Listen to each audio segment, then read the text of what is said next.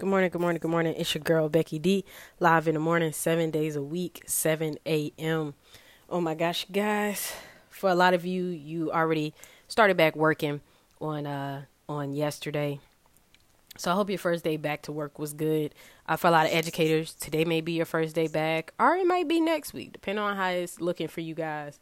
Make sure if you're going in the building, just be safe. For those of you who work in retail or anything like that, please make sure you wash your hands, sanitize, sanitize, sanitize. I can't stress that enough.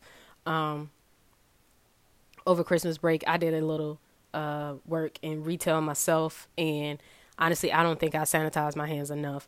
It was to the point I am a black individual, and my hands were white like I was wearing a pair of socks on them. So that's how much I did, and I've been recovering my hands ever since then. But the biggest thing that you want to take away from that is protecting yourself. Like I talked about on yesterday, protecting yourself, it goes more than just sanitizer. It goes more than just, you know, washing your hands like your mother told you to. It gets down to the fact that we have to make sure that we're protecting our inner beings, okay? Um, this is a big week for me, you guys. I'm about to go around the moon once again um, for one more year. And, you know, I can't wait until it's, my next rotation around the sun. I think it's going to be pretty magical. But the biggest part of it is that we allow ourselves to just open up and be vulnerable to so many different people that we have to make sure we're protecting ourselves. Um, like I mentioned before, some different ways that can be done is through meditation, through praying, through fasting, through just fixating yourselves on things. Another thing that I use personally, this is me just personally, I'm not forcing any products on you. I'm not trying to sell you anything. I'm literally just trying to give you advice. Essential oils.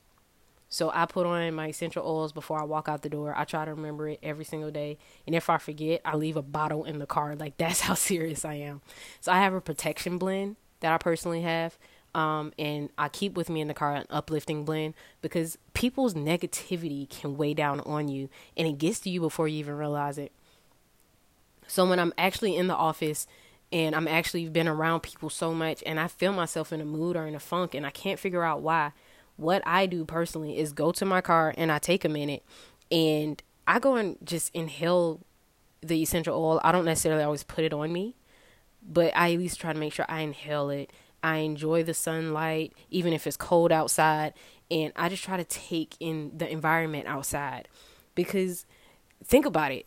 How often do you see nature unhappy and upset? Like, seriously.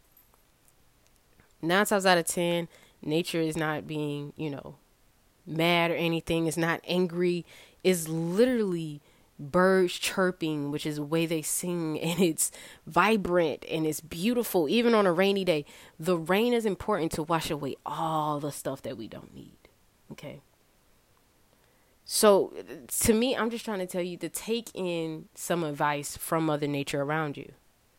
Look at it, appreciate it, and then move forward from there. How silly would I be if I didn't do that? I'm not giving you advice that I don't do. I'm giving you advice that I do faithfully, ritually. If you are stuck inside, maybe you have to quarantine, maybe whatever the case may be. That's why we have windows. Okay. If your place doesn't have windows, then you can create one. All right. So you want to look at the nature around you. You want to take it all in and you want to become one with it. That's so, so, so important. Okay.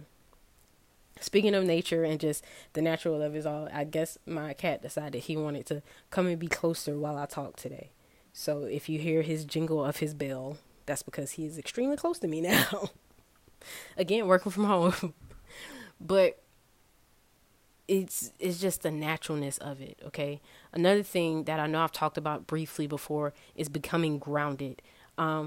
Like I said, again, if you're quarantined, that is more than fine. If you have a front yard, backyard, a little patio or something, you can do it out there. But a lot of times what I've noticed, even in my own place, because I have carpet, If you have a room that has carpet in it, I know we're mostly switching to hard floor, or if you have a rug, take your socks and shoes off and allow your feet to feel the fibers.